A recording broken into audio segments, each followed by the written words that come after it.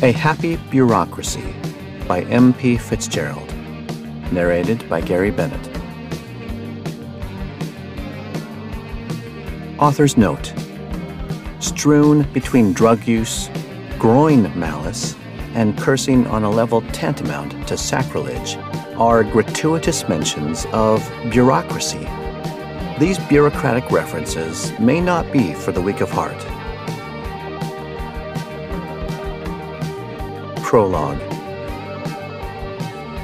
Stifled breath was held as an offense was made on the door. There was nothing here but dust and radiation, and the cold glare from an uncaring sun. There was supposed to be no one living for miles, he had made sure of that. Yet blows rattled the door in quick succession. The word knocking was not in his vocabulary, because no one had knocked since the war. He did not dare let out his breath, but realized a fraction too late that she, the little girl with a knife to her throat, had begun to cry. Whoever was on the other side of the door would hear her. The option to hide had gone. "Fuck," he whispered at the child. Her whimpers were not loud, but when silence is the natural order, even a sneeze from a mouse would sound like blaring claxons. He put down the butcher's knife onto his table, and the little girl's eyes spelled relief. He replaced the knife with his rusty hunting rifle. Fight or flight were now having their familiar debate inside of him, and before either could win, another blow came at the door. "Hello?" a meek voice said through the door. "Do you have a moment?" What is this? The man thought, uncertain if there was any danger. Instinct won over indecisiveness, and he loaded an ancient bullet into the gun's chamber. "Hello?" the little girl whimpered. "Yes, hello. Do you have time to talk?" the voice asked politely. "It is very important." Slavers kick in the door. Raiders wait until you're outside. This was confusing. So, with the affront to his brain winning, and the option of surprise gone, the man opened the door. Outside there was dust, and then there was irradiated dust. What was once a thriving and happy suburb, a perfect portrait of the American dream, was now a dead nightmare.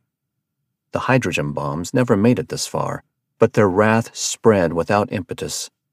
The war had ended modern history, and it started something that would make the Dark Ages look like a regular Renaissance. The houses that were once built for families were now mostly empty, rotting slowly under a cruel sun. The grass that once grew on this house's lawn had dried up decades ago, and then burned for warmth.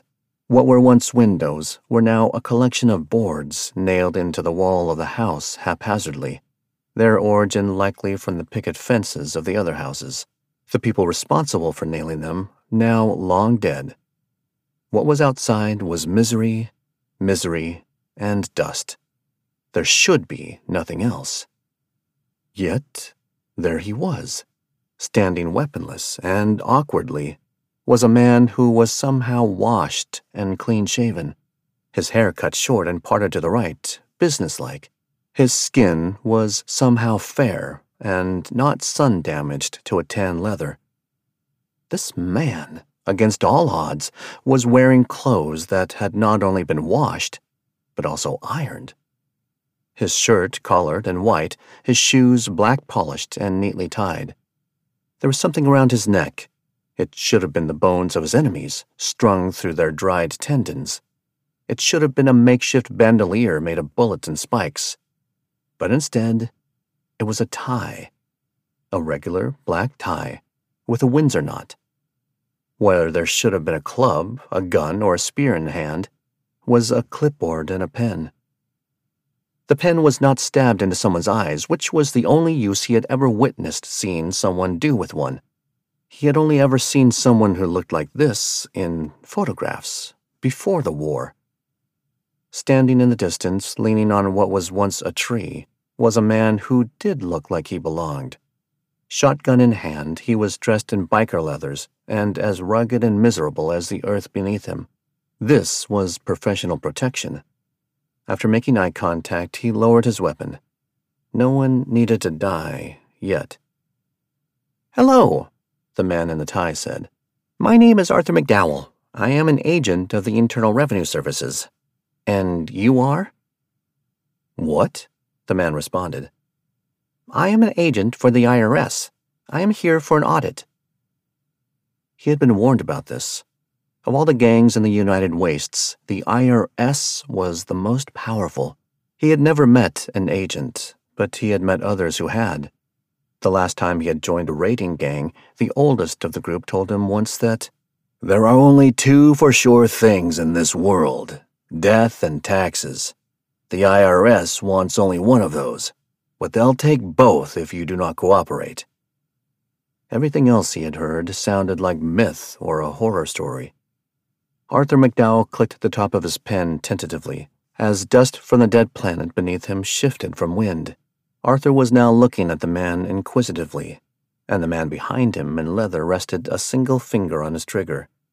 "Is this the residence of the murder man?" Arthur asked. Someone talked. Someone gave him away. If anybody in his old gang had sold him out to slavers, torture would come before death once he got his paws on them. But if the stories about the IRS were true, he wasn't sure if he could even be mad. Hell, if the stories were true, he'd do the same. "Yeah, I'm Murder Man."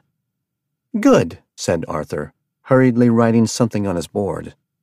"Mr. Mann, it seems that you did not do your taxes this season. Now, as the Postal Service has not delivered here in a generation, we can understand the oversight. As an auditor, I am here to fix that." "Oh," said Murder Man. What are taxes?" "That is a surprisingly common question, Mr. Mann, so no need to be embarrassed." He wasn't embarrassed at all. He was afraid. "Taxes are a percentage of your income that is mandatorily volunteered to the United States government for the goods and services provided to you, a citizen, and to keep the government running. It is our patriotic duty and law to pay them." "Oh." "It looks like you have not paid your taxes this season, Mr. Mann, and though the IRS understands that this kind of omission is likely given the circumstances," Arthur swept his hand around him, meaning circumstances to be human holocaust by nuclear fire, "they still must be paid." The man in the biker leathers stood upright at "must be paid" and stepped a little closer. Murder Man had no intention of pissing him off. How you want me to pay him?" Murder Man asked, not eloquently. "With United States currency, of course." "You want old world money?" "Preferably, yes, but the IRS has positioned itself to work with today's economy, so for your convenience we are willing to take bullets or calories." This was the most polite raid Murder Man had ever experienced. Keeping his gun low so as to not piss off the hired help, Murder Man leaned on his doorframe, eyeing Arthur suspiciously. He was hoping the girl stayed quiet. "How much you want?" he finally asked, after another moment filled with listless dust passed. "That is what we are here to find out, Mr. Mann. I know that you are unfamiliar with our process. Again, nothing to be embarrassed about," Arthur said to a man who was still not embarrassed. "We do not take a set amount from everybody. We only take a percentage of your combined income and assets." Murder Man knew neither of those words, but it was the one that sounded more sexual that raised his interest. "What's ass set?" he asked. "Oh, why, those are the things you own. Let's go through those first. You own this house?" "Yeah." Good, Arthur said, writing on his clipboard. He seemed to be enjoying himself. "Let's see, you are a homeowner, and according to your old gang, you were a raider by profession?" Someone did talk. Murder Man's mind howled with rage. His words were muted. "Yeah, I don't do that no more." Arthur did not look up at this, and his writing quickened. "Unemployed? That's a shame. Have you been jobless this whole season?" Not sure what Arthur meant by season. Murderman stared blankly and said, "Yeah, just to hurry things along. It can be a very hostile job market in today's world, that is for sure. Well, judging by the size of your house and the fact that it is not radiated, we will classify it as Class 3. You should be very proud." Thank you?" "Mm-hmm," Arthur replied, still laying his attention on the clipboard. "Assuming you can't pay with currency, that would put what you owe to be 80,000 calories, 150 bullets, or a combination of the two." Arthur reached into his pocket and fished out a calculator. "I can, of course, help you with the conversion."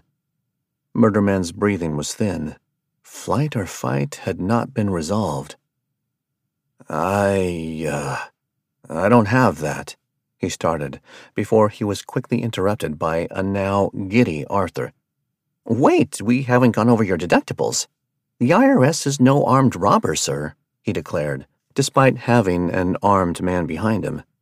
"Do you have any dependents?" "What's that?" Before Arthur could answer, the little girl stirred. Murderman had no time to retaliate, and before he could make a move to hide her, she was peeking out of the doorway. Her dirty, bruised face that had only known fear and hunger looked out and onto Arthur's clean and studious one. It looked like children were not something Arthur saw often. They stared at each other with suspicion and disbelief. Arthur shifted his weight uneasily as his enforcer, the hired help, moved forward. "That," Arthur said, pointing at the little girl, "is a dependent." He made a little check on his board. Murderman thumbed back at the little girl, and his hanging jaw snapped back into place to speak. "My cow?" he asked. "My mistake," Arthur replied, sullenly, understanding the term. "Sees your calories," he continued, stating, not asking. "Yeah, was gonna chop her and cook her before you punched my door all polite-like." A grin crept onto Murderman's face. The little girl had been taught not to run, and even now, in the face of death, she did not dare. She had been kept alive this long only so that her meat would be fresh when Murderman ran out of canned food. "Can't say for certain until we get her to the headquarters and weigh her, but she looks to be around 90,000 calories. This would leave you with a refund of 10,000 calories, which we'd mail to you within 4 to 5 weeks, Arthur said, hurriedly, still avoiding eye contact. He finished writing and presented the clipboard to Murderman. "Sign here." Murderman did not understand the gesture, nor could he write or read. What he did understand, though, was that the men in front of him intended to rob him of his meal. A meal he had gone a great length to keep it alive this long, and one that was only going to be eaten if he had no other food. The IRS was as confusing and frightening as he had heard. The man in leather could certainly kill him, but if they took his food, well, he would die slowly. The math was simple: starve or go out fighting. He cocked his gun. About the author. M.P. Fitzgerald is an author and humorist dedicated to injecting the feverish gonzo style into fiction. You can get Memos from the Wasteland, which is the official prequel to this book, free. It contains hilariously bleak office drama, Robbie's diary, and Arthur's last letter from his father. To get your copy, just head over to his website at mpfitzgerald.art. You'll also get free updates on future audiobooks and more. We hope you have enjoyed A Happy Bureaucracy by M.P. Fitzgerald, narrated by Gary Bennett. Text copyright 2019 by M.P. Fitzgerald. Production copyright 2021 by M.P. Fitzgerald. Music by Dust Mice. Available on all streaming services and dustmice.bandcamp.com.